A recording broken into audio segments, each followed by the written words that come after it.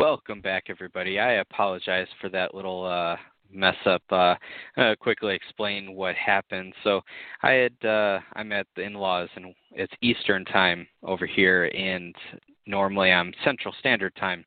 So when I went to create the show, I wasn't quite sure if it wanted me to set the show up for my usual time zone or my current one.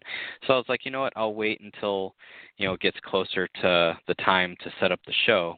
Well, when it got closer and I set up the show, I forgot to change the length of the show, whereas the initial, the first go through when I started to create the show, I had put the correct time in, and I forgot to do it the second time when I actually created it. So that is why it only lasted 15 minutes and was like, oh, your show's about to end.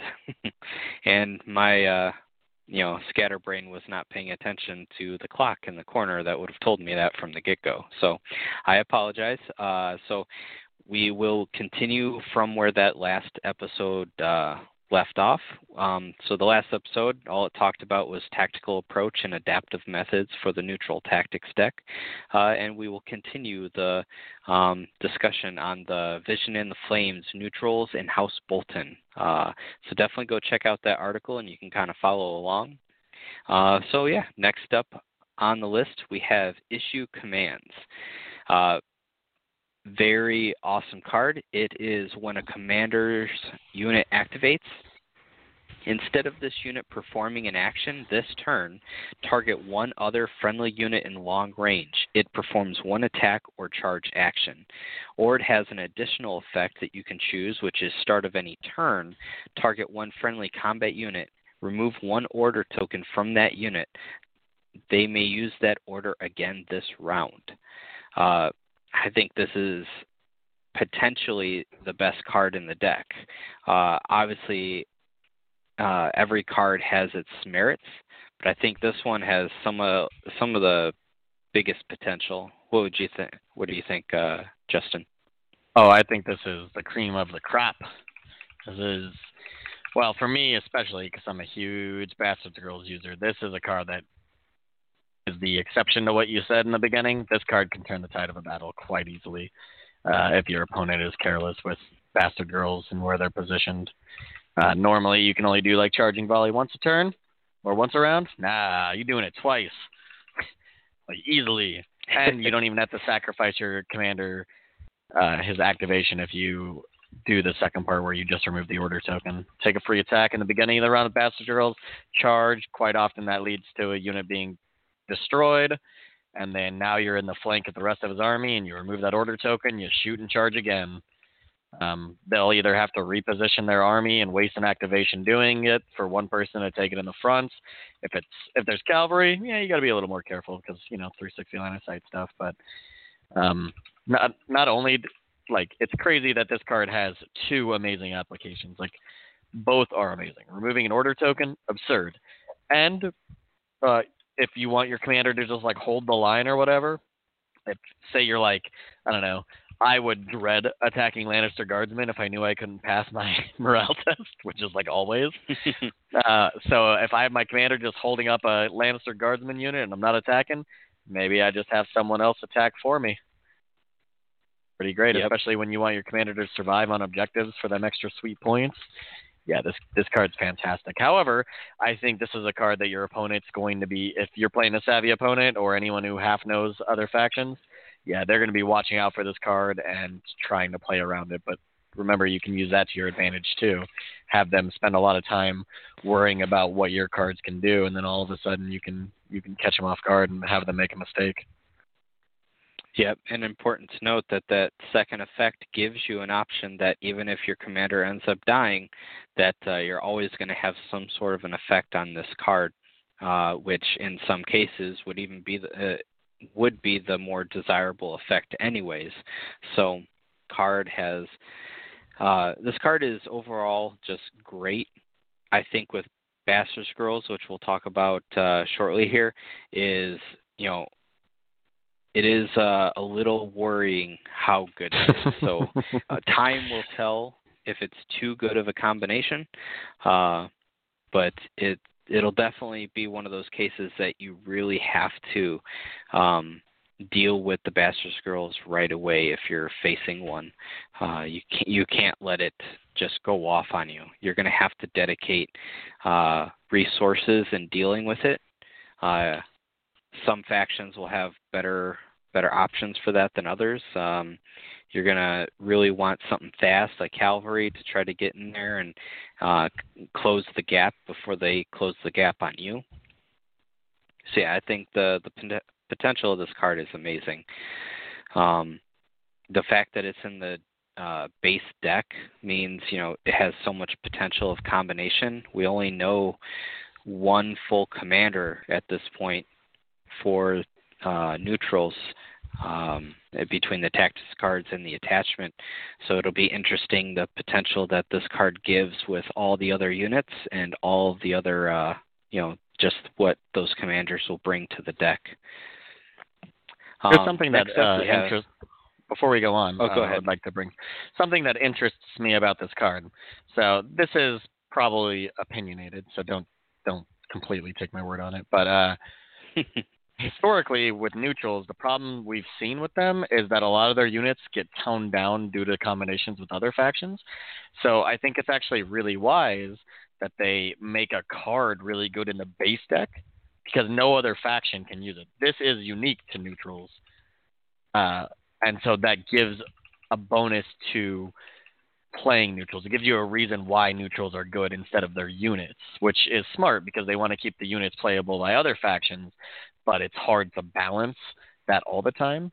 So I think focusing on cards being what they need is a very important aspect. And that certainly has been the case in the past. I mean, I've always thought that the neutral deck is incredibly powerful, but cards like this really, really make the neutral faction shine. I would think you'd be hard-pressed to find many cards that have the tactical capabilities of this card right here. Yeah, and that's a good point. Out of everything neutral, the units, the attachments, the commanders, the commander cards, the only thing unique to neutral faction that no other faction can touch is the generic tactics deck.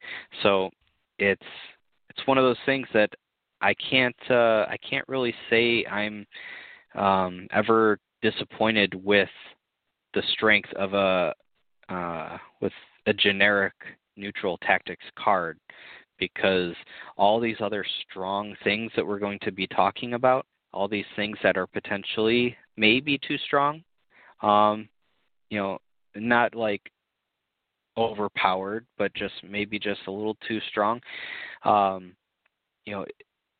those can go in every single faction, and the combinations could be sky's the limit. Whereas, in a neutral, army, you're really, you're very much more limited to the potential. But when you're giving that potential to come from the generic tactics deck, that is where you're going to kind of see some of these awesome combinations shine that potentially other factions won't be able to replicate. Now, granted, who knows? Some of these cards might be commander cards. Some might be in generic tactics deck. So we'll have to wait and see. We still got 4 more factions to be revealed. So, like I said, time will tell. But it's nice to see that some of these cards are just really, really well designed and really, have some awesome potential. Next up, we have Worth the Risk. I do not have it up anymore. Do you know what this card replaced? Oh, yeah.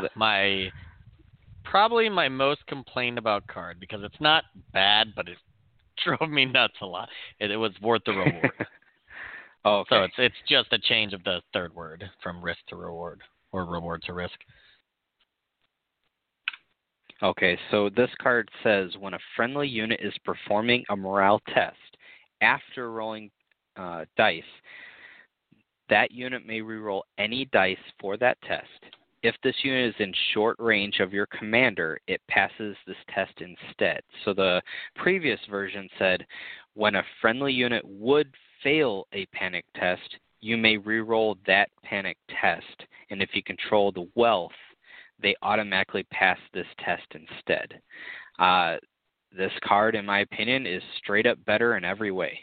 What would you say? 100%. So my most complained about thing about that last card, and I love that last card. It definitely changed the game sometimes if I had the money. But I can't tell you the amount of times that I would roll a 6 and a 1, and I need an 8 or a 9, and I'm like, really? I don't have the money. I have to re-roll the 6. Come on, I'm so close. And then I get something that's even worse. I'm like, oh my god. So this one, no longer am I required to take a spot if I need it. Yeah, with the spot, I can always auto pass if I'm not near my commander. But now the card has less chance of being useless because you can either reroll a 1, which you literally can't make it any worse. It only gets better from there. Or you're going to auto pass if you use it on specific units. Once again, focus on the commander because your commander's always within range of your commander. So you know that you can always make your commander pass. If he's the center line of your army, just up in the smack of it, just taking the punches, and you really need him to hold the line, no matter what you do, you don't have to go take that spot. Nah, I got this card in my hand. I'm good.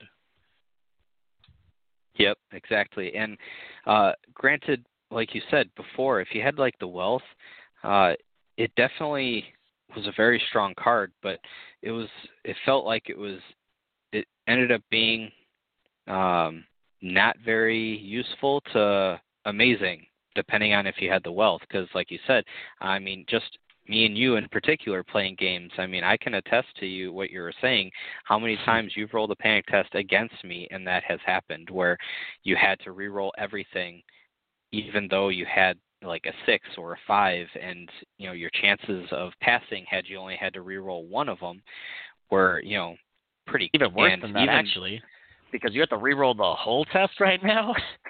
And so if you have a 1 on that D3, you're I need this, but I also really want to pass, and then you roll a 3 and you're oh my god. Or even before the D3 was a thing, when it was based on what you rolled and minus your stat. I know you've rolled a couple times where you barely failed, and you re-rolled, and it's like snake eyes, and it's oh, half unit gone. Yeah. So yeah, this is everything I wanted in the card, and then the commander part I wasn't expecting, and so that's just more than I wanted, which is fantastic. Yeah, again, this is another card where if it's on your if you're using on your commander, you have an auto effect. Just like we were talking about with tactical approach, it gives you incentive to use this card on your commander. So even though you might have a unit in combat that is about to be hit, and you're I really want to use this on them and potentially get that reroll. Let's say they're outside of short of your commander, but you're you know what? My commander's potentially going to be attacked this round, and I'd rather just say, auto pass, and that is really strong. Another thing it's very strong with, assuming, it's funny I have to say this all the time because there's so much that has not been revealed, but assuming Melisandre doesn't change, even the old version, this card, if you had the wealth before she could activate, was damning to her strategy. I can't. Our one game in particular, me and Justin had. What'd you do? You had worth the reward once, but then you recycled it, and so 2 rounds in a row you used it to nullify Mel. And then what was the other thing you did to nullify her? Essentially, I think I had. Crap. No, I really don't remember. I think I actually just passed a crazy panic test, but that was, I always said that worth the reward. Neutrals, as being a really weak faction for morale, were really good against Melisandre.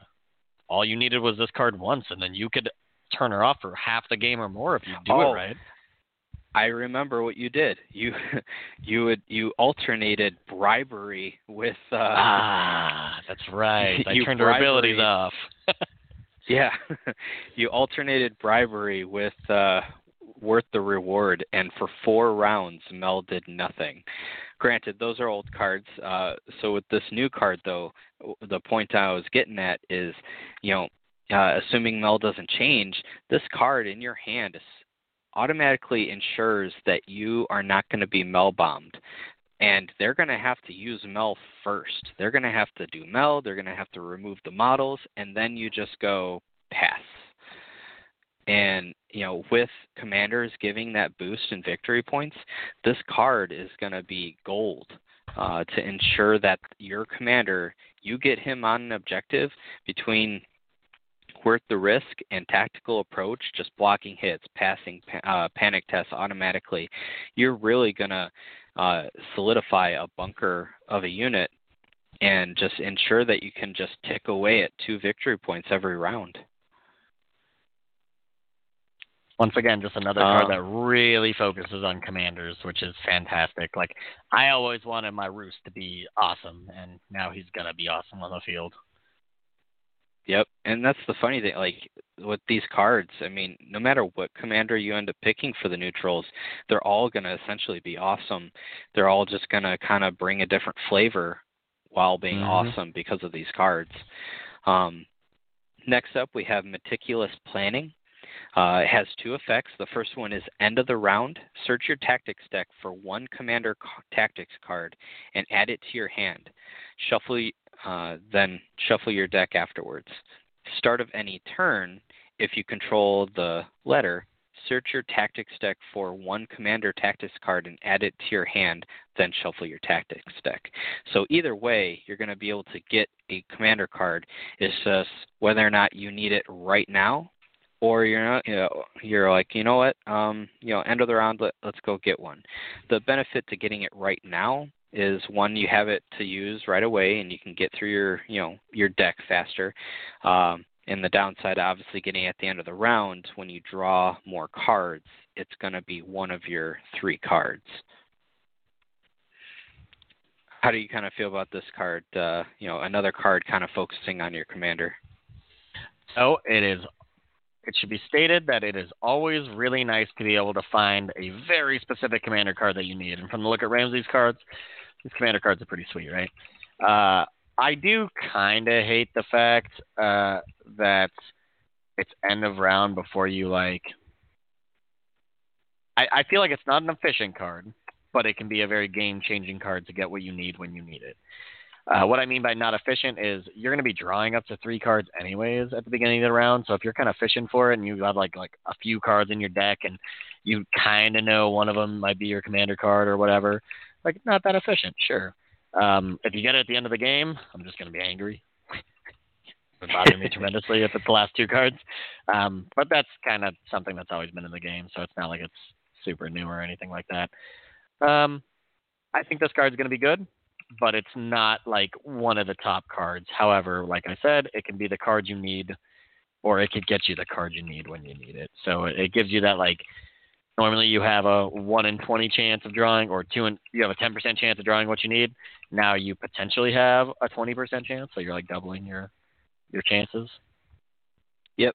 And what was I going to say? Yeah, so with this card, it really wants you to get that, the first effect to get it at the end of the round it's yet to be revealed. We'll have to kind of see all the other commander cards, because some might be start of the round. None of Ramsey's cards say that, have the start of the round trigger, but maybe some of the other neutral commanders will. And in that case, that could be powerful no matter if you take the mail. So you'll be able to go get it, have it. Granted, you're not going to gain any additional cards to your tactics hand. You're still only going to draw 2 and then use the 1 immediately, but it's still a nice auto effect. But the second effect is there because the first ability standalone is not really strong enough to be a card itself. So I think just the flexibility of the card is what kind of puts it on par with a lot of these other cards. So it's a hard card to judge how good its potential is until we kind of see all the other commander cards. But we'll reference back to... like if we didn't know what Cruel Methods had changed into by this reveal, could you imagine having that card in a situation where there's a card like Cruel Methods where you get an attack at the beginning of the round? Huh. Oh yeah. Beautiful. Like, I mean, obviously Cruel Methods isn't that anymore. And you can only use this with a neutral deck. So, but any like example like that where there's something that you need, like a strong attack card right away, like yeah, it can be game changing. It can be exactly what you're needing. However, you could also draw that card instead and be in the same boat. Especially, if it is a start of the round card, you fish for it, grab it, and then one of your next two cards is the other copy, and then you can't play both. That would be slightly sad. Very sad. But, I mean, it would be too powerful if it like always did exactly what you needed. So I understand. Yep. And so next up, though, the next card is Surprise Strategy, which can potentially combo with Meticulous Planning really well. Is start of a friendly turn, discard this card and one other card to return one card from your discard pile to your hand. If you control the letter, you only have to discard this card. So some recycling, but if you Meticulous Planning into a strong commander card and use it, which puts it into the discard pile, you could then Surprise Strategy to double that card. You're granted, between these two cards, you're not really netting any cards, but you're, let's say any one of Ramsey's three cards. If let's say Cruel Methods, we'll talk about in just a second, but you could potentially take the letter. Let's say you have both these Meticulous Planning and Surprise Strategy. You could take the letter to then draw two cards. Let's say you're at 5 now, and then throw out a token of any kind. Search your and then you could play this card at the start of the very next turn, your opponent's turn, to go to discard this card essentially and go search for that commander card that you potentially didn't get, Cruel Methods. Shuffle your deck. Now you're still at 5 cards. You could then play that Cruel Methods at the start of your next friendly turn, do its effects, especially because it requires a panic token, which you could have then placed with the mail. Then you can Surprise Strategy the next turn, go get Cruel Methods back, and assuming, we'll talk about him in a bit, but Theon to throw out some panic tokens and use it again. I mean, the combo with just what's been revealed can be pretty crazy. And like I said, you're not necessarily netting any additional cards. You're kind of replacing, but just the potential of some of the combinations you can kind of do with these cards is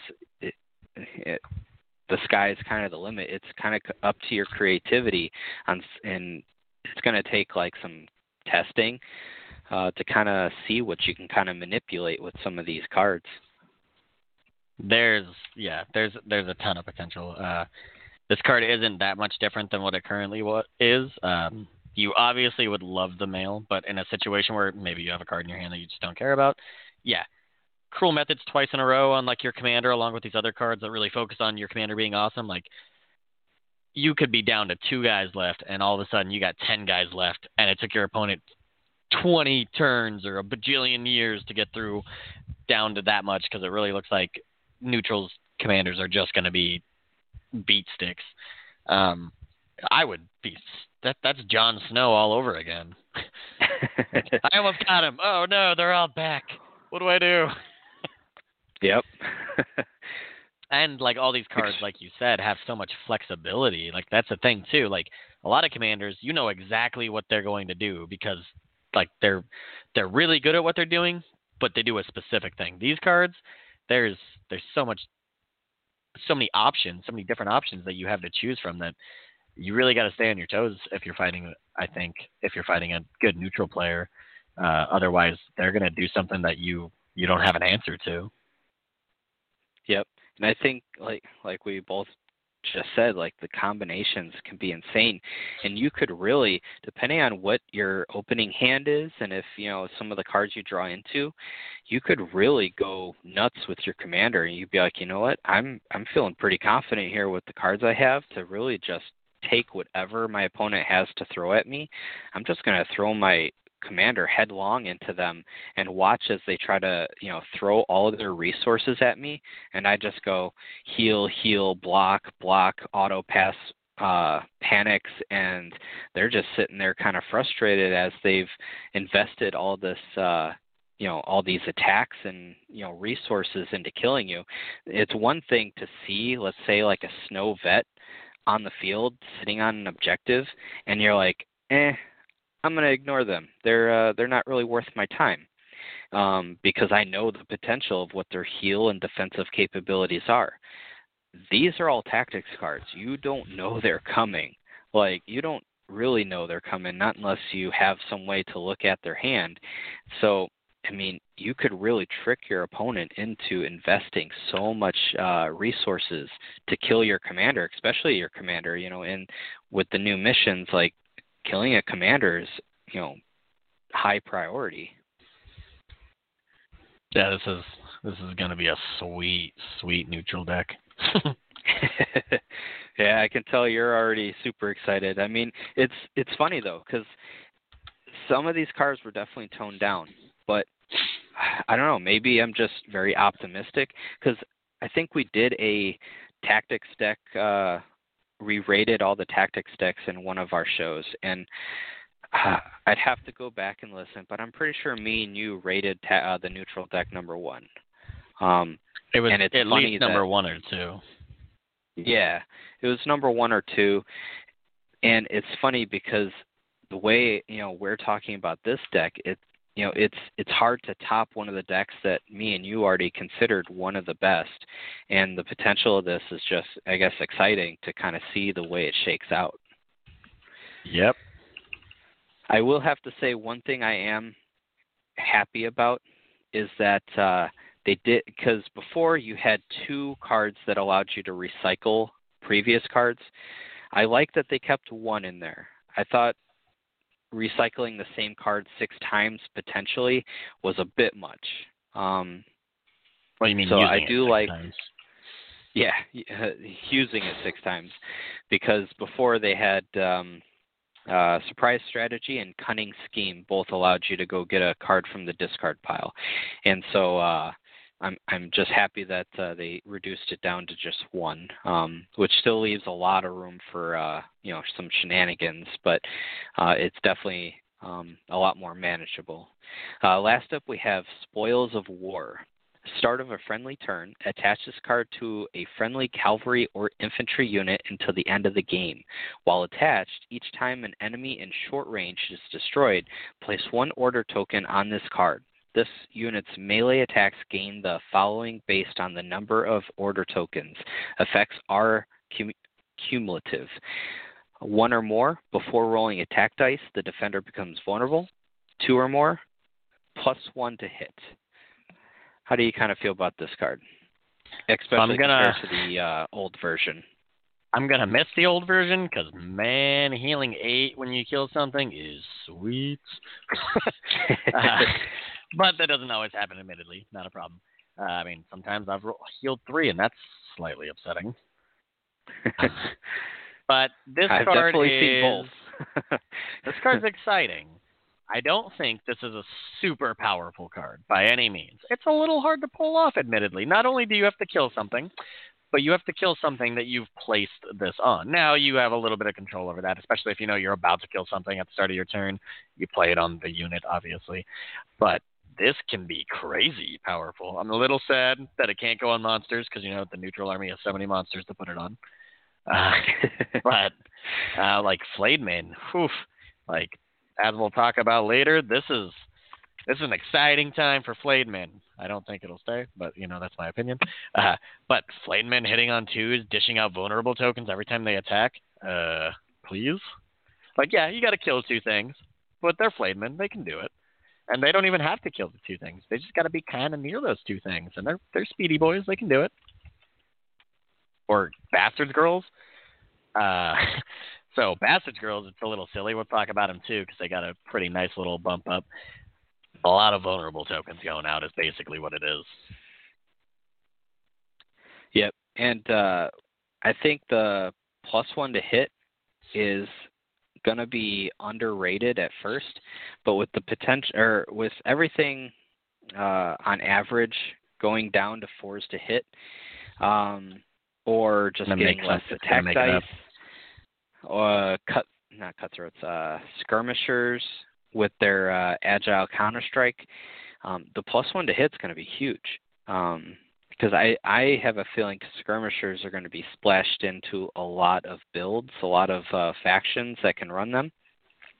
And as we'll talk about in a second here, cutthroats being a 4-up to hit now, I mean, you're not going to want to even attempt to attack a skirmisher with a cutthroat because of the potential of just taking so much damage back. This card, not necessarily that you would play it on cutthroats, but if you did, getting that +1 to hit is huge. Vulnerable, again, awesome for just about any unit, any of the units that they've revealed for Boltons. Like you said, it will be the old Spoils of War was so nice, as others have mentioned, simply killing a wolf, and then proccing your Spoils of War to heal a ton was always really nice, but it is nice to see that they seem to be getting rid of all of the when a unit is destroyed cards so far from what we've seen. And I like that. I like knowing that that really isn't something you have to worry about, drawing into cards that potentially aren't usable until hopefully round 4. I mean, we all hope that we're not losing any units ever, and at minimum like round 4, but you never know. I have definitely had my fair share of games where a unit died first round, second round. So just a timing start of any friendly turn is just awesome, and just have it attach gives you some it wants you to kind of foresight to see where you want to place this, and I definitely like that idea or that mechanic. Yeah, I like this card. I really like the idea of them putting in these cards for like a lot of things. It's super cool. I've always been one in like not only miniature games but just like games in general. I very much enjoy support things that make the things I like better. I mean, it's pretty sweet. Yep, I agree. Next up, we do have Ramsey's 3 Texas cards. First up, in my opinion, is probably my favorite, Cruel Methods. At the start of any turn, target one enemy combat unit. You may expend 1 panic token from that unit. If you do, choose 2. One House Bolton unit in long range restores 2 wounds. This may be selected multiple times. Another option is that enemy becomes vulnerable. Another option is that enemy becomes weakened. So I like that. Healing 4 is just awesome. Not only that, I mean, let's see, spend 1 from an enemy unit, and then 1 Bolton within long range restores 2.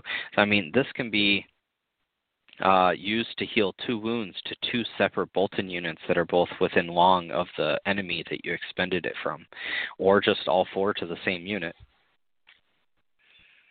So not only that, this card's extremely powerful for multiple reasons. We'll talk about Theon, but Theon's really pretty sweet now. But also, like, what if you just need those, you're really trying to kill something and you don't want to waste all your stuff on healing 1 unit up to 4 or whatever the case, or you don't have any other damage units.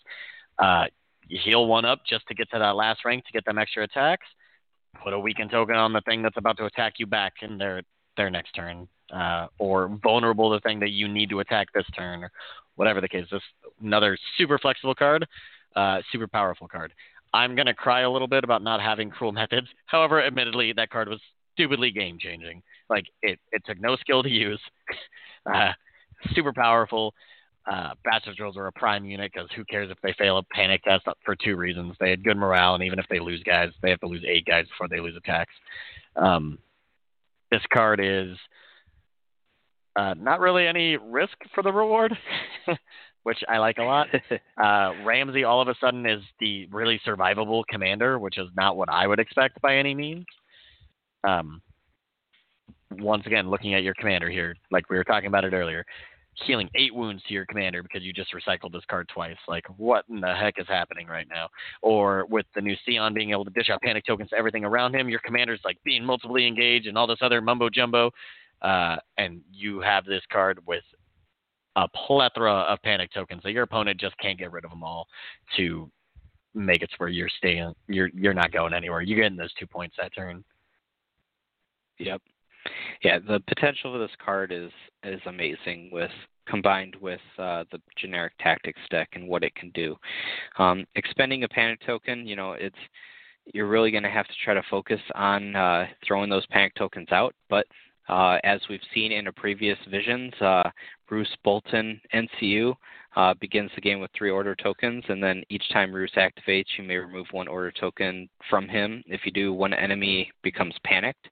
So you could potentially, take him on the mail and throw out a panic with him, throw out a panic with the mail.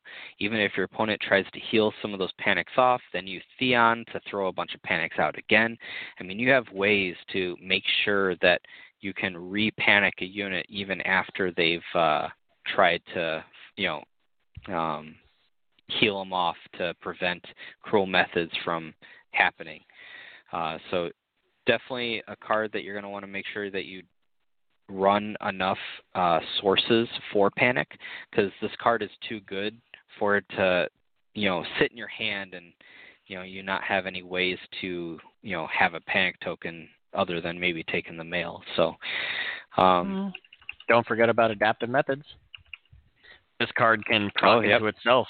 You can heal 2, put a token on someone, change that token into a panic token, use this card again if you have the second one in your hand. That is definitely correct. Awesome. Yeah, that's something I didn't even see off the bat. Oh, I'm excited, Dave. I see it all. I've been a neutral player since the very beginning, and I've stuck through it through thick and thin, and I'm super excited to see this truly unique play style, in my opinion, coming through. I was going to ask you, so how are you feeling about knowing that all of your tactics cards not all of them, but the only spot you rely on is the mail and no longer needing the wealth? It's awesome. Peter's going to be so much better than he's ever been. I've loved Peter. I always use him. So now, I don't need to choose between what I need. No, Fingers crossed he hasn't changed. Well, yeah, I guess that's true. I didn't even think of that. What I mean is, not having to be... Actually, I guess I don't even need Peter, right? I just need to place someone on the money. And the money isn't, a lot of the time... You mean the mail? Yeah, that's what I mean. Crap. So everything I was about to say is wrong. But I mean, the mail is still a spot that you really want. So it sucks being a faction that you want to take the crown, like Lannisters, right? Because the crown's ability is still, actually more so than ever before, is going to be less desirable, right? So it sucks having to need that. So now I only need the mail. And honestly, for the cards that need the mail, I don't need the mail. It's nice to have the mail sometimes, but heck, if you take it, I am not disabled anymore. Yeah, you have 4 cards of the 7 that require the mail, and what you're losing out on is Surprise Strategy needs to discard an additional card. Meticulous Planning, being able to pull it out right away instead of end of round. Tactical Approach, if you're planning to use it on your commander, it doesn't even matter. Don't even need it's only the mail. If you want it. Yep. So that one's kind of a toss-up, whether or not you just really need it on a non-commander unit. And then Adaptive Methods is... you get to move a token potentially from one of your units to one of their units, or one of their units to one of their units. Yeah, exactly. So if you're just planning to flip a condition on an enemy or something, or even on yourself, I suppose, you don't even need the mail for that. So it's really, I think, Meticulous Planning and Surprise Strategy. I think the big one is Surprise Strategy, not having to discard 2 to go get a card. I think is probably the biggest card of the 7 that's going to want you to take the mail. You just reminded me of something. Not to backtrack, but to adaptive methods. You just said something that's a really good point. If my opponent's like about to attack me and I really and I have like a vulnerable token on me and I really can't afford to have that, I could turn that into a weakened token and have no effect for them. Yep. Never even thought about that. That's fantastic. Haha, I live. Especially if it's on like a unit that you don't care is weakened. We'll talk about in a minute Blackguard, but Blackguard, I mean, their attack profile is kind of meh. I mean, it definitely could do some damage, but I mean, it's not the end of the world if they're weakened. So yeah, that's definitely a good point that you can really. There's so many options with a lot of these cards. Next up, we have Sadistic Games. Start of an enemy turn, your opponent chooses one. You select the targets only after your opponent chooses which effect. It doesn't say all that. That's essentially what it's trying to say. Target up to 2 enemy combat units. They become panicked. Or target 1 engaged enemy. It suffers 2 hits plus 1 hit for each remaining rank in all House Bolton units it is engaged with. I think this card is overall better than it was before. Is this the same name as the other one? Yeah. All 3 of his cards have the same names. Okay, yeah. So, in my opinion, I think it's better than it was before. How do you feel about it? 100% agree. It's not only better, it's way better. So the better of the 2 abilities before was absolutely the panic tokens. You wanted that for our Blazer Sharp, obviously for the panic damage with the Vicious. I don't know. What's Vicious plural? I have no idea. Anyways, but nobody would ever choose that because D3 plus 2 hits is just not that bad. It's average 4 hits, but it also depends on what your army composition looks like or where you're sitting and stuff like that. So more often than not, though, the enemy would choose the hits. Or they would choose the panic tokens when it didn't matter because everything was either panicked or just would survive, which admittedly that can still happen, whatever. But the second effect, just straight up getting its buff to a ridiculous potential where your enemy is sometimes going to be stuck in a significantly bad place. Either they're getting a panic token on something that they really don't want a panic token on, even though panic damage isn't going to be too significant, but there are ways to increase it as we see with some units. Or they know you have our cruel methods and you're going to heal a bunch. That, or say you have 2 Bolton units engaged with them and it's wow. So I take that or I take 8 or 7 hits. It's 8 hits, yeah. 2 hits plus 6 hits for the remaining ranks in the 2 units. There's not many units in the game that can just be meh, I'll take 8 hits. Yeah, I mean, a 3-up save might want to risk it, but I mean, there's not a ton, in the game that's just going to be 3-ups here, 3-ups there. So let's just say on average 4-up save. I think it's a safe bet to kind of average it out. I mean, 8 hits. I mean, I know that's kind of the more awesome end of the spectrum, but I mean that's potentially on average a rank gone.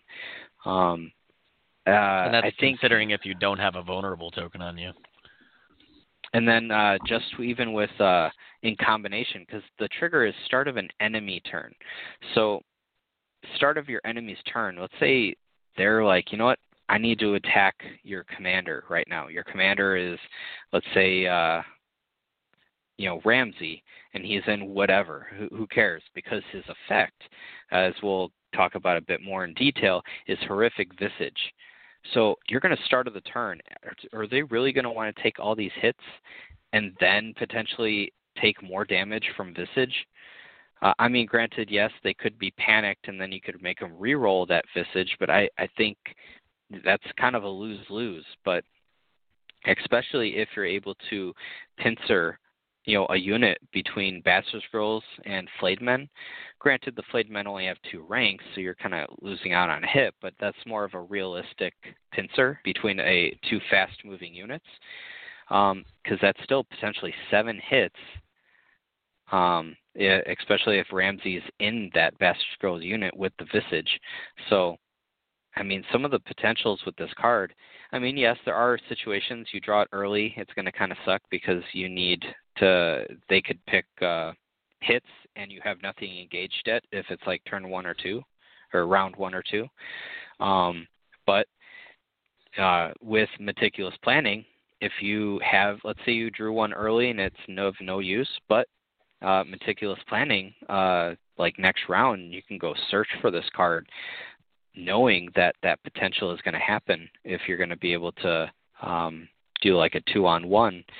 You might have to give up a flank or something in order to do a 2-on-1 because, you know, it's hard for Boltons to kind of, or neutrals to kind of do a 2-on-1 scenario, but it might pay off with a card like this where you can trigger all those hits, and it can, or if they're not going to want to take all those hits, it can help fuel your panic token machine strategy. Yeah. So overall, I love this card. I still like Cruel Methods better, but I think this card has a lot of potential mid to late game. Even especially if like you're really winning, but they have like a really tanky unit that's just kind of sitting on something, and you got 3 units tied him up. I mean, taking like, you know, an insane amount of hits, especially if you're constantly healing with Cruel Methods and like the Wealth Zone or something. It can.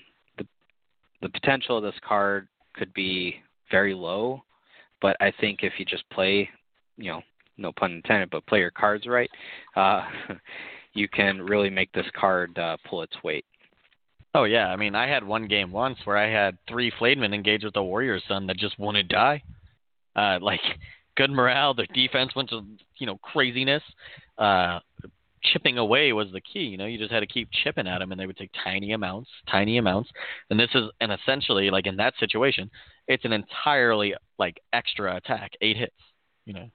Like, it's that or they choose a panic token, and that panic token currently would give me our blades are sharp or something, and they didn't want that, you know. Definitely didn't want that. Obviously, we're about to talk about it, but it's not that good anymore. That's okay. Yep. Another thing, I want to double check, but I think the vulnerable token allows for these to be re-rolled. Of course it does, yeah. Vulnerable tokens used for any hits. It's not an attack. It's currently the same thing. Enemy rolls defense dice to force them to re-roll any of those. So yeah, Sadistic Games, if they pick the hits, even if it is only 4, you know, you could have Cruel Methods to heal 2 wounds and vulnerable them, and knowing that you could have done it on your turn, because Cruel Methods start of your turn, you could heal 2 wounds, weaken them, and then play this card on their turn, forcing them to either have to re-panic themselves or take those hits that can now vulnerable into more wounds. Even if it's just you charge them with Bastard Scrolls and they're going to take 5 straight up hits, and if they're a 4-up save with rerolls because of vulnerable, there's a good chance they're just going to re-panic themselves. And if you combo into Surprise Strategy into another Cruel Method, that same Cruel Methods from your discard pile, you now have that panic token to use Cruel Methods again on the very next friendly turn to heal 2 more and weaken them now if they're still vulnerable. I mean, it's just, some of the stuff is just, you know, I cannot wait to play neutrals. I cannot wait to play them. Next up, we have Our Blades Are Sharp. When a friendly unit is performing a melee attack before rolling attack dice, if the defender is panicked, this attack gains precision. If the defender is panicked and the attacker is House Bolton unit, this attack may re-roll any attack dice. So how do you kind of feel about the change of this card? I mean, it's, without a doubt, it's a nerf. But nerf's just a hard word. It's a change, right?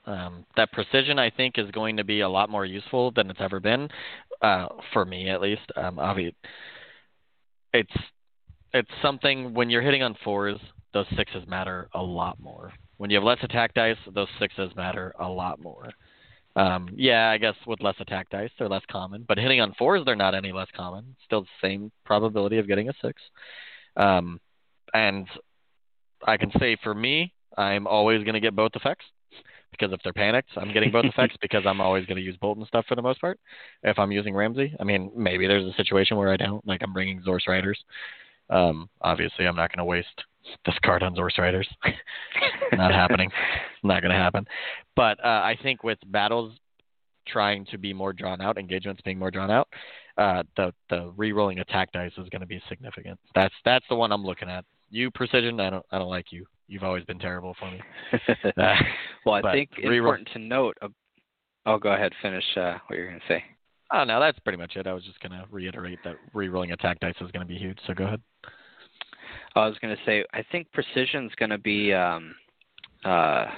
undervalued at first, but when people are constantly running up the field against some Stag Knights and their Resilience, I think is what the ability's called, being able to just poke through them with precision is going to be, I think, super valuable because in some cases you're not going to be able to just ignore them.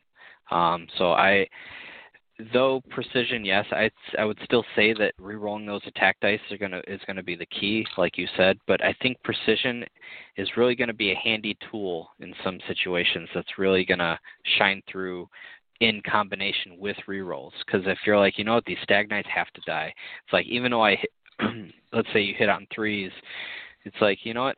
I'm going to take those chances because I really need a bunch of these 6s. I'm just going to pick up everything and re-roll all of my non-6s and just try to poke through a bunch of precision hits. What about when you're hitting on 2s with Spoils of War? Spoils, yep. That's another, yep. If you're hitting on 2s with rerolls, why not? I mean, you have just as much of a chance of rolling 1 as you do a 6. So that's definitely a great point. And like I said, it'll be a key effect to help you in certain situations that I think will be undervalued until you kind of encounter it yourself. Like until you're in that situation, it's hard to really value some effects. Next up, we are going to jump into the units. First up, we're going to talk about the Flayed Men.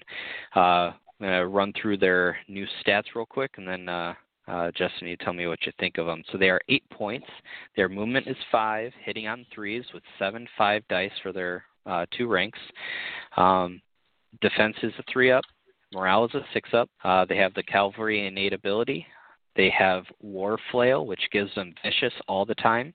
And when charging, they gain Critical Blow. And they have Intimidating Presence, which is enemies engaged with this unit suffer -1 to morale tests and +1 wound from failing panic tests. I just want to note real quickly that will just put the panic damage to what it currently is in 1.6, but it means that they have a -3 on their attacks between the Vicious and the Intimidating Presence. Yeah, it's crazy. So abilities don't stack, but if 2 Flayed Men are engaged, does that stack? I don't think so, right? No, I think the precedence would be the what's that one ability where cut them down in the FAQ that makes sense. So that makes sense. But that would be insane if it did. Yeah, that would be crazy because we can see with something later on that's also there. But no, these guys are great. I think that, the key here is 8 points. I've seen these guys go from 10 to 9 to 8. It's sweet. Give me a 5-point Flayed Man. It's cool. No, these guys are really don't tempt them. These guys are really good. This is almost so. Since the last change, my major criticism about Flayed Men was if they're not charging, they're like worse than so many units attacking for a 9-point cavalry. They're not the most defensive unit in the game. They're actually like in the category of defensive units, they're smack dab middle, 3-6, smack dab middle. But they were also 9 points. You expected more out of them, but all you got was Vicious on the charge. Like, I'm sorry, but that is super bad.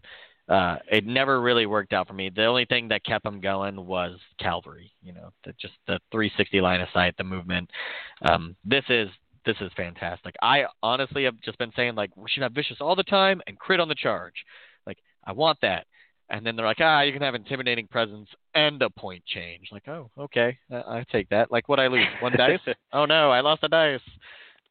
And with the meta changing to what it is, that dice just puts us in the middle. Like that's where all elite attackers look like they're going to be. These guys are fantastic. Yep. Yeah. No, I love everything about intimidating presence. Yep. They don't even need to be attacking the unit for that ability to be engaged. You could be engaged with them and they attack Blackguard. That panic test they're taking, it's getting buffed. Yep. Yeah, exactly. These guys, that intimidating presence is not only a buff on themselves, it is a support ability. I mean, it's really going to want you to try to, like I was saying, let's say Bastard Scrolls, do your Alpha Strike with your Bastard Scrolls and, choose an opportune, unit to do it on where they can't, like, rebuttal very well. And then, with your speed of your Flayed Men, just try to, do a 2 versus 1. You really, and that's even if they survive an Alpha Strike Bastard Scrolls and then a Flayed Men hit. But, I mean, if they do, let's say it's a tankier unit, you really want to, like, do a devastating blow to their force. You can, try that attempt. And then even if it doesn't completely kill them off, I mean, just grinding them down at that point will be much easier, especially with the combination of maybe like retreat, taking the free maneuver to retreat your Bastard Scrolls and then issue commands to give that order token back. And you are really trying to kill something, Dave. Yeah. two volley charges from Bastard Scrolls, Flayed Men. Like what is surviving that? Like unless they got a ton of healing going on, I don't know what's surviving that. Yeah, I suppose, but I just want to make sure they're super dead. All right, we'll just assume they died from the charge, right. But you just wanted to really make them dead, and so you asked the opponent to keep them on the table, just so you could just keep attacking it. No, this is what I'm gonna do to Blackfish and freaking Great Axes or Berserkers. Like I'm so tired of that guy. I'm gonna destroy them. Here's what 28 attacks. All re-rolling with vicious on a lot of them. Here's a bunch of vulnerable tokens. Like, good luck, bud.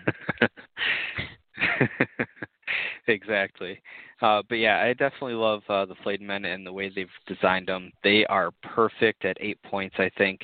I think, in my opinion, of all the renditions I've seen of Flayed Men, this is by far my favorite, and I think the most well-balanced.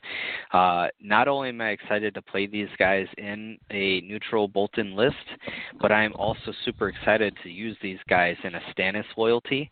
Baratheons is really high on my list of factions I love to play, especially Stannis loyalty, and just the panic theme of these guys adds so much to that faction, especially because I know they have Champions of the Stag, but I mean Champions of the Stag being a bit slower and not really panic focused, I definitely would say these guys at 2 points cheaper, I mean assuming Stags are still 10 points, are just so much better of a fit, in my opinion, for the Stannis. I can't wait to finally use these guys because they've kind of been on the shelf for me for a long time. I couldn't really justify them with their 1.6 version. So yeah, I definitely can't wait. Next up, we have House Boltyn Bastard Scrolls at 7 points, a 6 move, which is awesome to see. Their range attack, which I believe the 2 arrows next to it means it's long range, hitting on 3s, 4/4/4. Melee attack is hitting on 3s with 6/6/4. A 6-up save, a 5-up morale. They have the order Charging Valley. After this unit completes a ranged attack, this unit performs 1 charge action on the defender. They also have Tracker's Bow. After completing this attack, the defender becomes vulnerable. And they have Vicious on their melee attack. One important thing to note with the Tracker's Bow, you don't even have to do a single wound. You simply have to say, I shoot you, to make them vulnerable. Yeah. I don't know. So I'm going to kind of bite myself in the tongue here. I think I've said multiple times, and it's been stated, like, this is my favorite unit, always has been. I use them in almost every game I play. I like to think I've become very good with them. I thought they were perfect before. All I can say is thanks, Simon. I have no complaints. I'm not really sure what's going on here, but I'm okay with it. Like, this is a double buff, tiny nerf, and the nerf doesn't bother me in the slightest, and it's kind of like a hidden one. So you can only do the charging volley. You can only charge what you shoot. 90% of the time, that's what you're doing anyways. It's it's not very rare. It's uncommon that you're doing it in a different order. But that makes sense. It's totally cool. You're going to give me an extra movement, and you're going to give me vulnerable tokens everywhere. All right, I'm down with that. Like, that's a fair trade-off. Totally fair. These guys don't even need the 6-inch movement. Generally, your charge is getting you where you need. Now, it's just more guaranteed. These guys are going to play exactly like they were before, but they have a much higher chance of getting where they're going and killing what they're killing. So this is thanks. I'm going to use my puppies a lot. Yeah, I'm surprised with this change. I thought they were already amazing at what they were. Even if the only change they made to the 1.6 version was to change charging volley to be whatever they shot they had to charge, I still think they'd be amazingly good. Now, the auto vulnerable and the 6 move, I just think these guys are like, at least in a Boltyn army, they're like an auto include as a one of, at least. I think these guys just have way too much potential to not bring to the table. On top of that, we were talking earlier about issue orders. Like, you could get these guys easily because they're the unit that's killing stuff. These guys are easily getting Spoils of War on them. They're killing 2 units, not that difficultly. They're hitting on 2s. And then that vulnerable token from that Spoils of War, that's really important to note, because the vulnerable token comes when you attack. The vulnerable token from Bastard Girls comes after you complete the attack. So you're getting a vulnerable token from Spoils of War, presumably if you get there, obviously. So you're shooting, they're vulnerable automatically. You can use that vulnerable for your shot, and then they're vulnerable again. Like, it's ridiculous. You're hitting on 2s, like, holy moly. Like, their points didn't go up. They're still hitting on 3s. They're exactly what they were, but better in every way. Now you're charging volley twice a turn to Dave's despair. You're vulnerabling everything around you. They're sweet. Puppies have never been as good as puppies. Wolves, get out of the way. Next up, we have House Boltyn Blackguard for 6 points. A 4 move. They hit on 4s with 6/5/4, a 3-up defense, and 6-up morale. They have Vicious and Horrific Visage. Visage is each time an enemy performs a melee attack on this unit before resolving that attack, target the attacker. They suffer 1 panic test with -1 to their roll for each remaining rank in this unit. So, important thing to note is that the Roos attachment, we haven't seen his commander cards yet, does have the Intimidating Presence.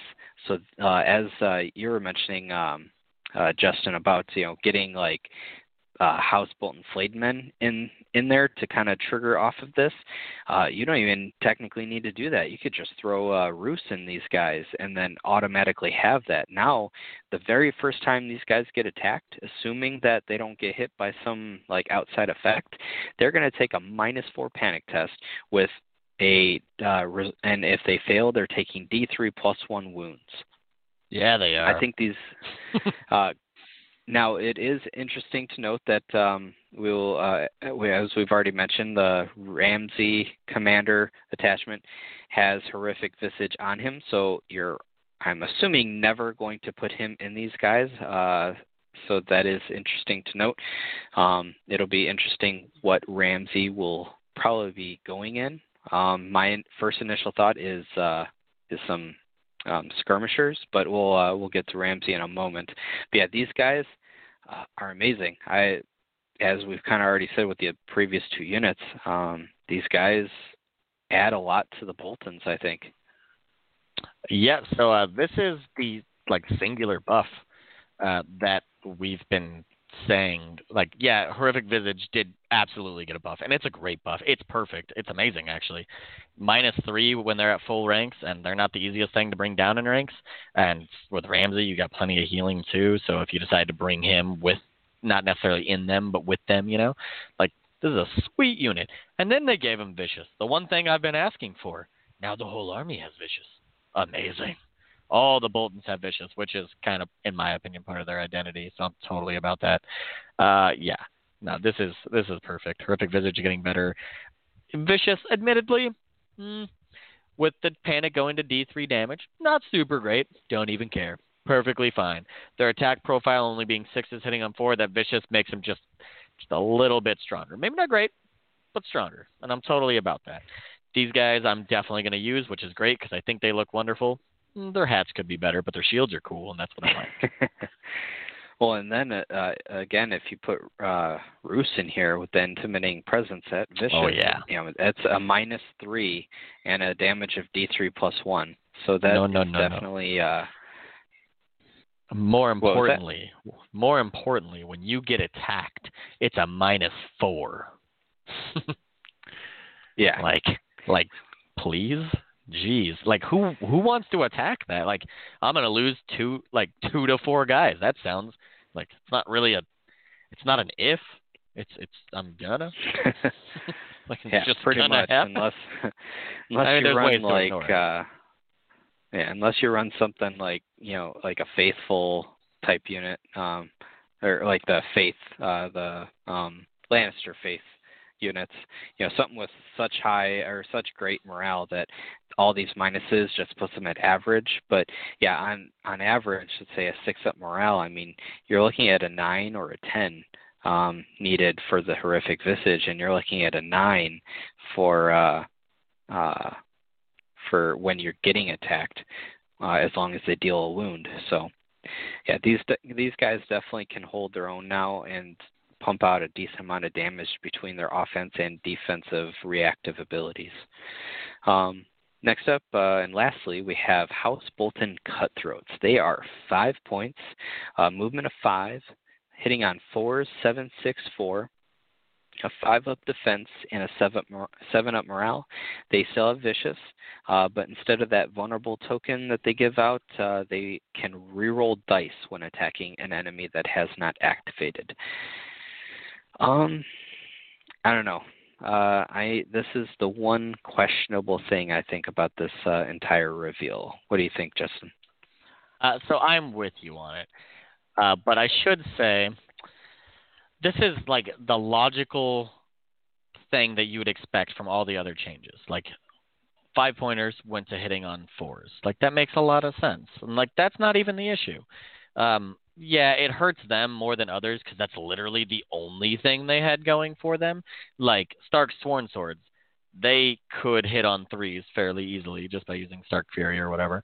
But they also had, +1 defense, +1 morale. Those things really stacked. The vulnerable was really nice, but it wasn't always used, so it's not a bummer losing that. But not really, like replacing it with a you get to reroll attacks kind of thing is a little bit of a bummer because the unit is just not hurting much right now. Like 7 attacks hitting on 4s, even with rerolls, is not punishing. It just isn't. Vicious also lost potency. I think while it makes sense for them to go to this, they've been hurt more than every other 5-point unit that we've seen. And that's not to say like I'm complaining or nothing. Like I'm totally happy with all these neutral changes. This is a unit that falls short, and they'll see less play, at least from me. But that's not to say I won't use them. But that's also totally fine. I had to use these guys way too much, and I'm tired of using them. Like it's fine. It's a little bit of a bummer though. I would have liked to see all 4 of my beautiful Boltons being being awesome. But I can't ask the world. I got a ton here, like so much. So it is what it is. I think they're the weakest out of this reveal by easily. I think anyone with eyes can see that. But they're manageable. I think we'll see. It really depends on like you're not going to see these guys spammed. You're going to see if you got 5 points left, you might have a unit of these guys flanking or something like that, which is cool. That's fine. Yeah, I definitely see, like you're saying, I think if you got like 5 points and you want to get another activation in there, you run these guys, and maybe you run like 2 of them just to kind of get a couple activations in there for 10 points, because that's just kind of how your points fall. But you these definitely aren't like the go-tos to kind of like you were saying, spam a bunch of a unit in there like they kind of were before, because they were so good at offense before for 5 points that you could run like 3 of them and you wouldn't have to bat an eye. You wouldn't even have to put an attachment in them. So now I guess it just comes down to can you find a 1-point attachment that you really like in these guys to put them on par with how good the Blackguard are showing right now. And I think maybe assuming the lieutenant doesn't change, him giving what is it? If you control the male. No, the lieutenant. So +1 attack die and sundering. So, I mean, assuming he doesn't change, +1 attack die and sundering would make these guys pretty cool. Granted, you're going to need the wealth, but it's an option. And who knows, with a lot of attachments getting cheaper, there could be a lot of really cool 1-point attachments to put in these guys. And jumping, kind of segueing into a couple, we'll do the generic attachments first. We have the Bolton Flare and the Dreadfort Captain, both at 1 point. The Dreadfort Captain is now Prey on Fear, which is each time an enemy engaged with this unit fails a panic test, this unit restores 2 wounds. So definitely, I believe that was just what the Bolton Flare had before. It hasn't changed. It just went on to the Captain, which Michael has talked about in, if you go to the On the Table Gaming show, they do talk about why that change was. And at first, it seemed really weird for the change, but it makes sense now that he's explained, that the Dreadfort Captain coming with the the Cutthroats and the Bolton Flare coming in the box with the Blackguard, that those abilities just seem to work better with those particular units. Not that you can't mix and match them, but they wanted the abilities of the attachment that came in those boxes to be more of a combo. So it makes sense. The Bolton Flare is an order. Spread Fear. When an enemy engaged with this unit fails a panic test, target one other enemy in long range of that unit. It suffers 1 panic test with a -1 roll for each remaining rank in this unit. On a failure, it suffers +1 wound. So it's definitely it definitely makes sense, because with the Blackguard, you have potential of defensive and offensive panic tests, meaning you have more potential to make the flare go off. Granted, it is an order, so you're not going to be able to continuously do this unless you want to use one of your issue, issue commands on it. But issue. So I don't think you'd want to use it on that, but it is an option. But you do, like I said, have more potential for it to go off in case, like, let's say they somehow pass that Visage with a -3 or 4.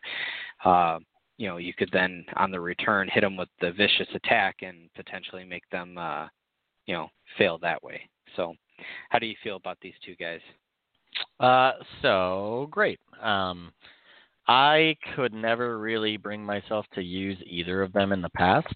I mean, when I say never, I don't mean never. I mean meta-wise, right? Like, I really like the Dreadfort Captain model, like, a ton. Sorry, Michael, but I'm a fan of hats, so I like the one with hats more. But, like, I could never get his ability to work properly. You would think it makes sense, because things fail in panic tests. It should be super easy. Spread, or what was it, panic tokens out. It just never really worked. There's so many things that made panic tests whatever, and it was only swinging at like ever a -2, maybe 3. It usually just didn't work out. And even when it did work out, it wasn't super powerful. I already usually had panic tokens where I needed them. And then the healing 2, while that ability didn't change, something changed that made it better, and that's the Blackguard. So I never found that healing 2 to be very effective on Cutthroats or Bastards Girls. I'm not even going to speak about the rest of the neutral units in this regard because they also swing like poop. It was not effective on those other 2 because those other 2 just took wounds so fast that you couldn't make up for it. The Bastards Girls, if you got attacked and you were down wounds, you couldn't do damage enough because you're almost always losing at least 8 guys. You couldn't do damage enough to really make your points up. Like, you would have to heal 2, 3 times, like, minimum for that to even be worth it, in my opinion. Like, at least twice. And Bastards or Cutthroats, they don't survive 2 attacks. It's just not how it's designed. And then Blackguard's fine, right? Like, you would look at him and it kind of makes sense. Like, well, healing that makes a little bit of sense. But Horrific Visage never works. I think I've seen it go off like less times than I have fingers. So you never really healed off that, and they just didn't have an attack profile, especially missing geez, that thing, where like you ever had it proc. Like, things just weren't failing panic tests. But now with Blackguard, they're failing panic tests when they attack you. They're failing panic tests potentially when you attack them. It's fantastic. This spread fear thing with the flares also just punching you in the face with that healing too, because you can have that come across the field and make you take a panic test at -3 with +1 wound, and then all of a sudden you're failing while engaged with the captain. That guy's healing 2 points, and you just took a bunch of panic damage for no reason. They healed, and you're like, what's happening here? This isn't cool. So they're great, and I'm probably going to put both of them on the field at the same time a lot of times. They're not just good in the units. Like, Cutthroats now do have the potential of surviving attacks. With things losing attack dice and losing to hit, they can maybe survive. My concern is maybe doing damage back, but we'll cross that bridge when we get to it.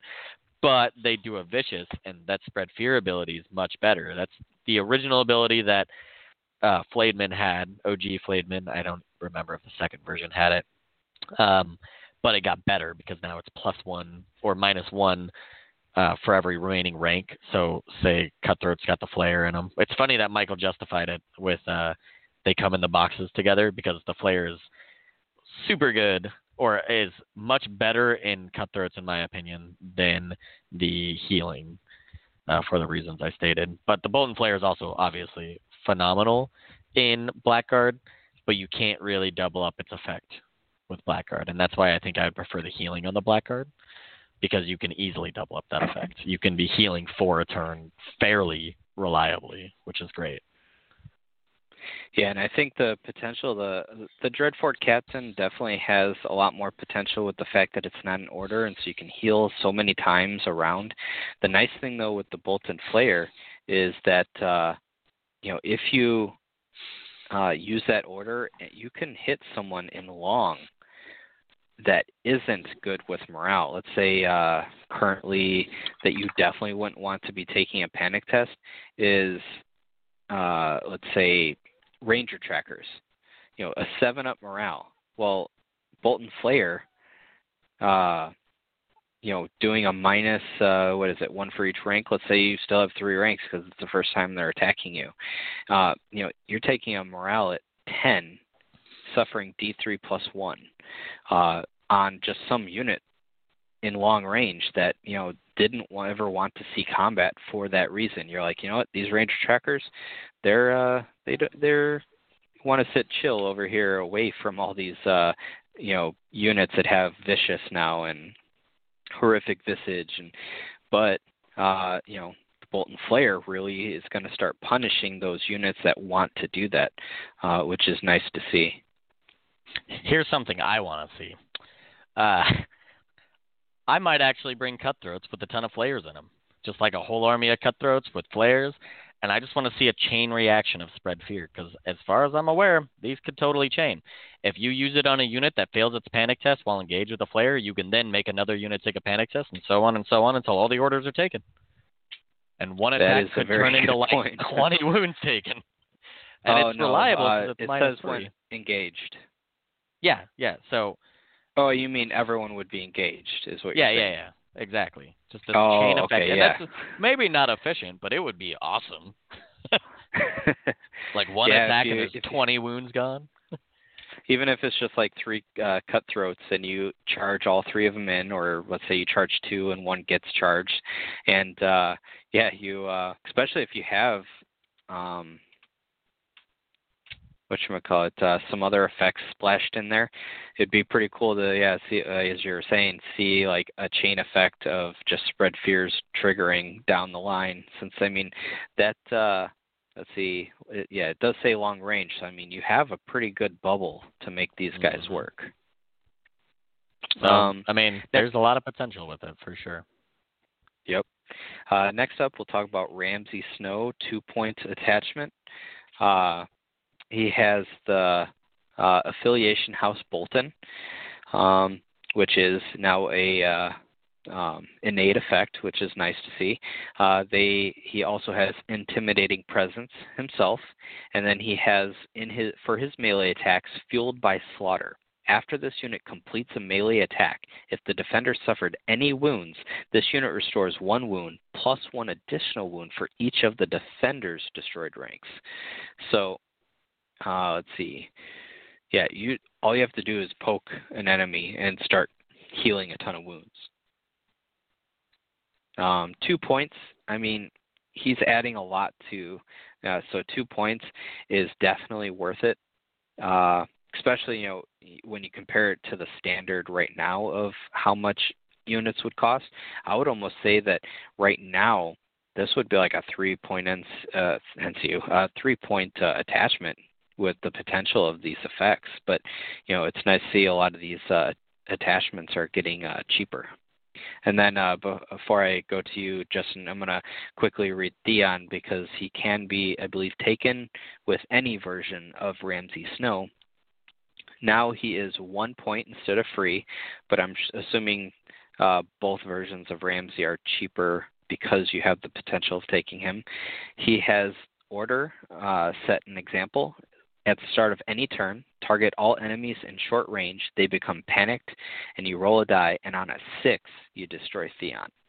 So what's your thoughts between the 2-point Ramsay and Theon? Okay, so I'll start with Theon. His ability, obviously, is just, he's way better. I can't tell you how many times Theon's died with dishing out 1 token, and that's such a bummer. I'll be really upset if he dies this time, though, because he is worth a point. So you're not always going to have him, which is a bummer. Like, you may not have that point. But a point's not super bad, and the potential of dishing out a ton of panic tokens, especially like if you're bringing your commander as Ramsay, because that commander is gonna be hard to kill, as we've talked about. That's been a very specific thing we've been mentioning it all night. So could you imagine just every turn you're like, here's 4 panic tokens, have fun. And for a point, like he's super worth a point, absolutely. Like, yeah, it's short range, but you want to be there anyways. The 2-point Ramsay. I love his abilities. I think he's great. I don't know what to use him in a neutral army. I think this is going to be an attachment that's better in other factions. The reason I say it is, well, no, I guess Blackguard, right? That's who you're putting him in. I don't know why I said that. Yeah, Fueled by Slaughter is not going to be doing a ton necessarily. If like they haven't attacked you, like on your charge, you only have 6 dice or whatever with Vicious. Maybe not. Who knows? But if they attack you first and then you attack them, yeah, Fueled by Slaughter, you're getting 4 wounds back, 4 wounds back easy. And then Intimidating Presence is both affecting Horrific Visage and your Vicious attack, and that's fantastic. So he's definitely going in Blackguard. I personally wouldn't like him in Cutthroats and Bastard Girls because of their squishier nature, but he has absolutely huge potential in there. There's no problem with him in there. Bastard Girls being 9 points can be rough, but it'll be worth playing sometimes for sure. Yeah. One thing I want to point out is I think you might reconsider. I agree. Cutthroats are a bit too squishy. The 2-point investment in them, I don't really see it. But how about because Ramsay giving that intimidating presence. Obviously, for 2 points, that means that you're not taking the commander version. Potentially, you're then taking Roos Commander, which also gives intimidating presence. So now you take you take Roos in the Blackguard for that intimidating presence, and you put Ramsey in the Bastard's Girls. Granted, you are spending 9 points for the unit, but the Field by Slaughter might not seem all that like Healy at first, but if you shoot your opponent and let's say take off, because you could potentially take off like let's say 3 wounds between the panic and and the damage, and so that's not a rank yet. But then you charge in and you do another 5, and you have now dealt 2 ranks of wounds. You are now going to start healing with Field by Slaughter 3 wounds every time you melee attack. So granted, the bow is not going to proc Field by Slaughter, but it's going to help reduce the ranks for when your melee attacks start hitting, and that intimidating presence is going to give those Bastard Scrolls that much needed extra damage through the panic. So I mean, those Blade and Fang is now going to be -3 with a +1 on the damage. I think is definitely a cool potential. I'm not saying it's going to be the most optimal combo, but I think if you're already running Roos with intimidating presence, you probably don't want to run 2 Blackguard between. I mean, it definitely could be a thing to do, run 2 Blackguard, 1 with Ramsey, 1 with Roos, but it might be too slow potentially. So what do you think about that? I think, yeah, it obviously has potential. The only reason, I don't think it's meta, and I'm sure I'm going to use it because it's fine. It's not optimal, as you said, because a lot of the times the Bastard Girls, if you've done your job right, they're just murdering stuff without being murdered. Generally, the only damage I end up taking from them is from current cruel methods. But yeah, no, you're totally right. There are plenty of times where I'm like, oh man, I hope I don't take 1 more wound and be down a rank, and this could easily offset that because Bastard Girls are way more defensive than they look. 6-up save, garbage. 5-up morale, fantastic for neutrals, and that's what they're going with. So yeah, he's absolutely great. You could bump it up to 10 with a good old Theon just to get that extra panic damage out there. However, I think Theon in Bastard Scrolls would be terrible because you're usually on the flank of armies. You're never in the middle. But yeah, totally. He's totally viable with them. And Roos Commander in Blackguard with that combo too. Blackguard could be pinning things in place. Your enemy really wants to kill him because he's getting 2 points every turn, and so he can't focus on getting the flanking Bastard Girls as much as he would like, because if he focuses on that hard to engage optimally unit, then he's sacrificing your commander taking 2 points every turn. So yeah, you're putting him in a situation that makes it hard for them to choose, and that's always a good thing, right? Yep. And one thing to kind of note is that let me find the cards again. Is that because it's hard to say completely because we don't know Roos's cards yet, that if he needs like a panic mechanic, like he needs those panic tokens.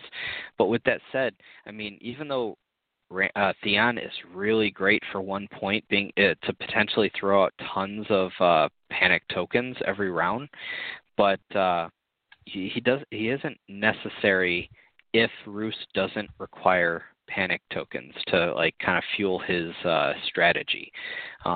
And it will definitely make not running him for the attachment version all that required. Now, granted, if you're going to run the commander, I see no reason not to. I mean, it's only 1 point investment at that point because the commander's free, and we already know that Ramsey wants the panic tokens out there.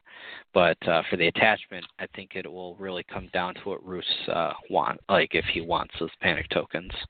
I think also, almost everything in the game, he's going to be pretty solid in skirmishers. I think that shouldn't be counted out too, because you kind of don't want to put him, obviously you can easily do it. It's not that big of a deal. But to use him completely optimally, you don't want to put him in a Bolton unit. You want to make something a Bolton unit, right? So putting him in skirmishers, Field by Slaughter, you're like, maybe that's not that great. But you're kind of wrong, because when things attack the poor skirmishers, they take a pretty hefty sum of damage back. And on top of the damage that skirmishers can do, which isn't admittedly a ton, but it just adds on, they're now having let's just say that now they have vicious, because yeah, it's not -2, but it's +1 wound, and that's equivalent to -2 in my opinion. It's -1 +1. That's good enough. So vicious and they're healing. So and now they're Bolton 2 to benefit from the Bolton cards. I think it's totally a viable option. And then to talk about the last part, which we've referenced a couple times throughout the show, is that the Ramsey Commander, which he has the House Bolton affiliation and Horrific Visage, and that's his only ability, but I think it's still a very strong ability combined with his 3 really strong tactics cards, and then the potential for just a 1-point Theon. And I think, in my opinion, the clear winner of what we've seen to put him in is Skirmishers. 100%. Give for a 6-point unit, granted a 5-up save and a 7-up morale, which you would say, oh man, that's pretty squishy. No, when you're at -1 to hit with Counterstrike and Horrific Visage, and potential of the Mummer's Blade to make the defender weakened, and their House Bolton, because he makes them House Bolton. The potential of these guys, they're going to be the most defensive unit that we know of so far, purely on abilities alone. There's nothing worse than hitting on 5s with a weaken token, and not like as a neutral player, you don't have to rely on their Mummer's Blade to get that weaken token. You got a card that does that called Cruel Methods. Or you could bring Theon with you and dish out that panic token and turn it into a weaken token. A lot of times, the enemy's just not going to attack you. They're either going to waste their time retreating away from you, or they're just going to pass their turn. And yeah, you might not kill them a lot, but with Ramsey in there, you're still only a 6-point unit. They have to be a bad unit to not make that worth it. And then if they're a cheap unit, you can probably attack them and do some significant damage to at least contest objectives. And another funny thing you can do with these guys, with Ramsey and Theon in there, really funny in my opinion, you can run them right into your opponent's face, exposing your flank, your rear, and guess what? They have a 5-up save. So worst, they minus it by 1. You could say, oh, well, a 7-up is about average. Some would say just 1 tick below average. But you sit there and you go, you know what? I have worth the risk in my hand, and this is my commander. And even though you're attacking me at a -2 to the rear, I'm going to say I auto-pass after you just took a Horrific Visage and a Counterstrike and an Agile, which all don't care if you're attacking in the flank or the rear. And now what do you do, 2 hits? All 3 abilities are not even orders. So you could be attack from the front, attack from the side, attack from the rear. Now you got 3 units all tied up with you, and you go, okay, Theon, do your job. 3 panic tokens. And on top of that, even if they attack you in the rear, a 3-up unit, hitting on 4s with 7 attacks, so they get 4 hits, and then you make them re-roll, so they got 2 hits. You can block both of those hits if it's your commander with the card. So you're I blocked the hits, I auto-pass panic test. Oh, I didn't block the hits and I took 2 damage, auto-pass that panic test. So you're auto-passing tests like it's cool, you're blocking things like it's cool. That is such a hard unit to displace. It's just silly. They're just little ninjas. Scary, horrific ninjas. Clown ninjas, all right? That's the worst. It's like Pennywise all over again. My childhood's come back to haunt me. Yeah, that's what It 3 is going to be. It's going to be Pennywise in a ninja outfit, just running around, just dodging everything. Yep. So I think that's, in my opinion, the clear winner. And not only that, granted, they don't really fit necessarily the theme with, they don't have like intimidating presence or vicious or anything like that, but I feel like they really don't need it. They could be your perfect distraction while the rest of your forces just do what they need to do. And, you'll have Theon in there to just generate those panics to, in a way, that would be enough to, synergize with the rest of your Bolton force. On top of that too, like a lot of units that aren't worth the time to kill, like a lot of times you hear people say just ignore him. You can't ignore the enemy commander. Like, especially in a neutral list where that commander is a huge part of these cards, but also he's getting too many points. Don't have the option of really ignoring him most of the time. You have to engage him. And what do you do when you engage him? Like you're going to contest the objective? Yeah, after like 4 attacks. And you're going to be really hurt.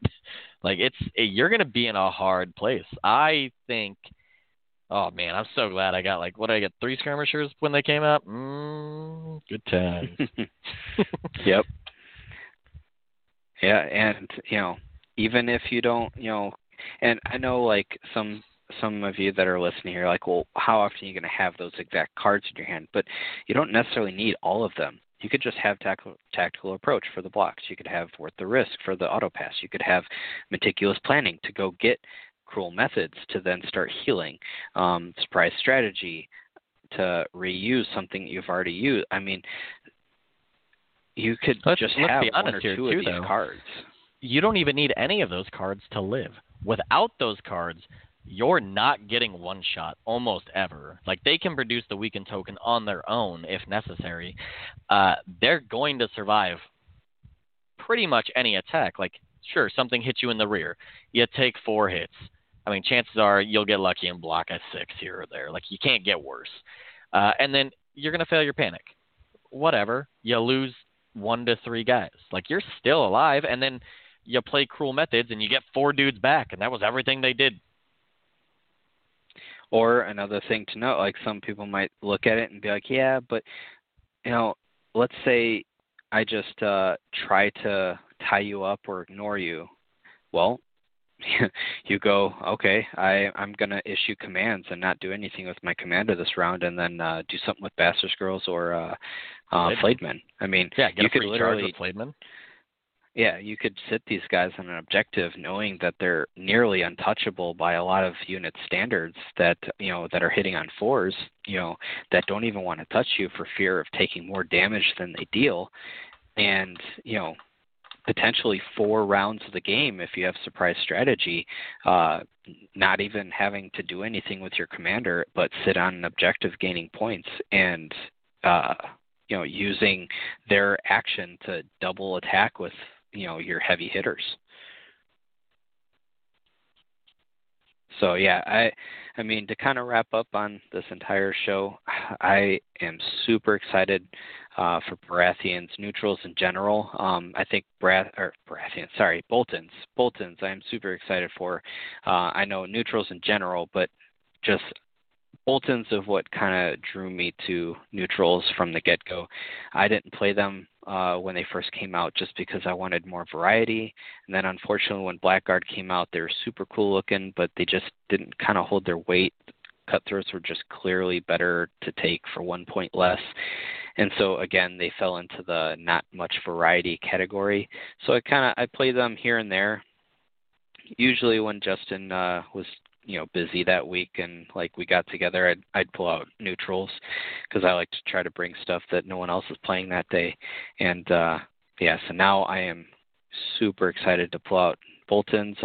Anyone a part of the Ice and Fire neutral page, I just posted all of my Boltons finally 100% done. I got 2 Bastard Girls, 3 Flayed Men, 3 Blackguard, and 3 Cutthroats, and then all of the commanders and attachments done. And I can't wait for 1.7 to finally drop and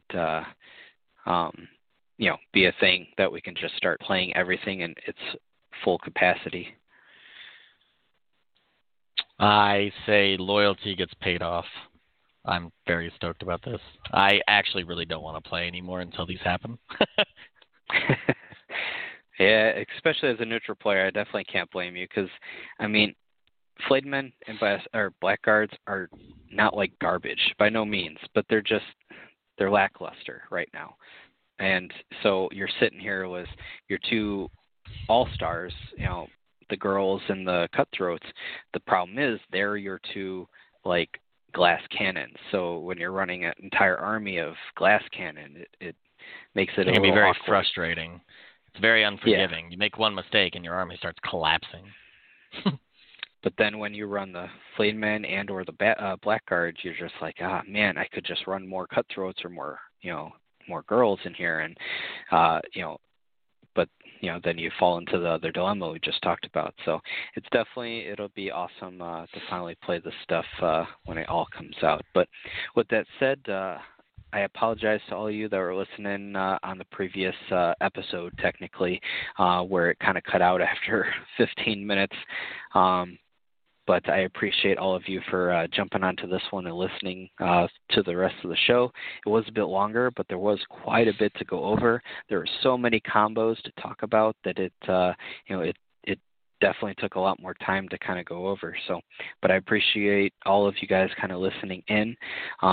Thank you, Justin, for coming on. You had a lot more insight than I did, but a lot of things that I didn't catch, and I'm sure a lot of people don't, wouldn't have caught. Just because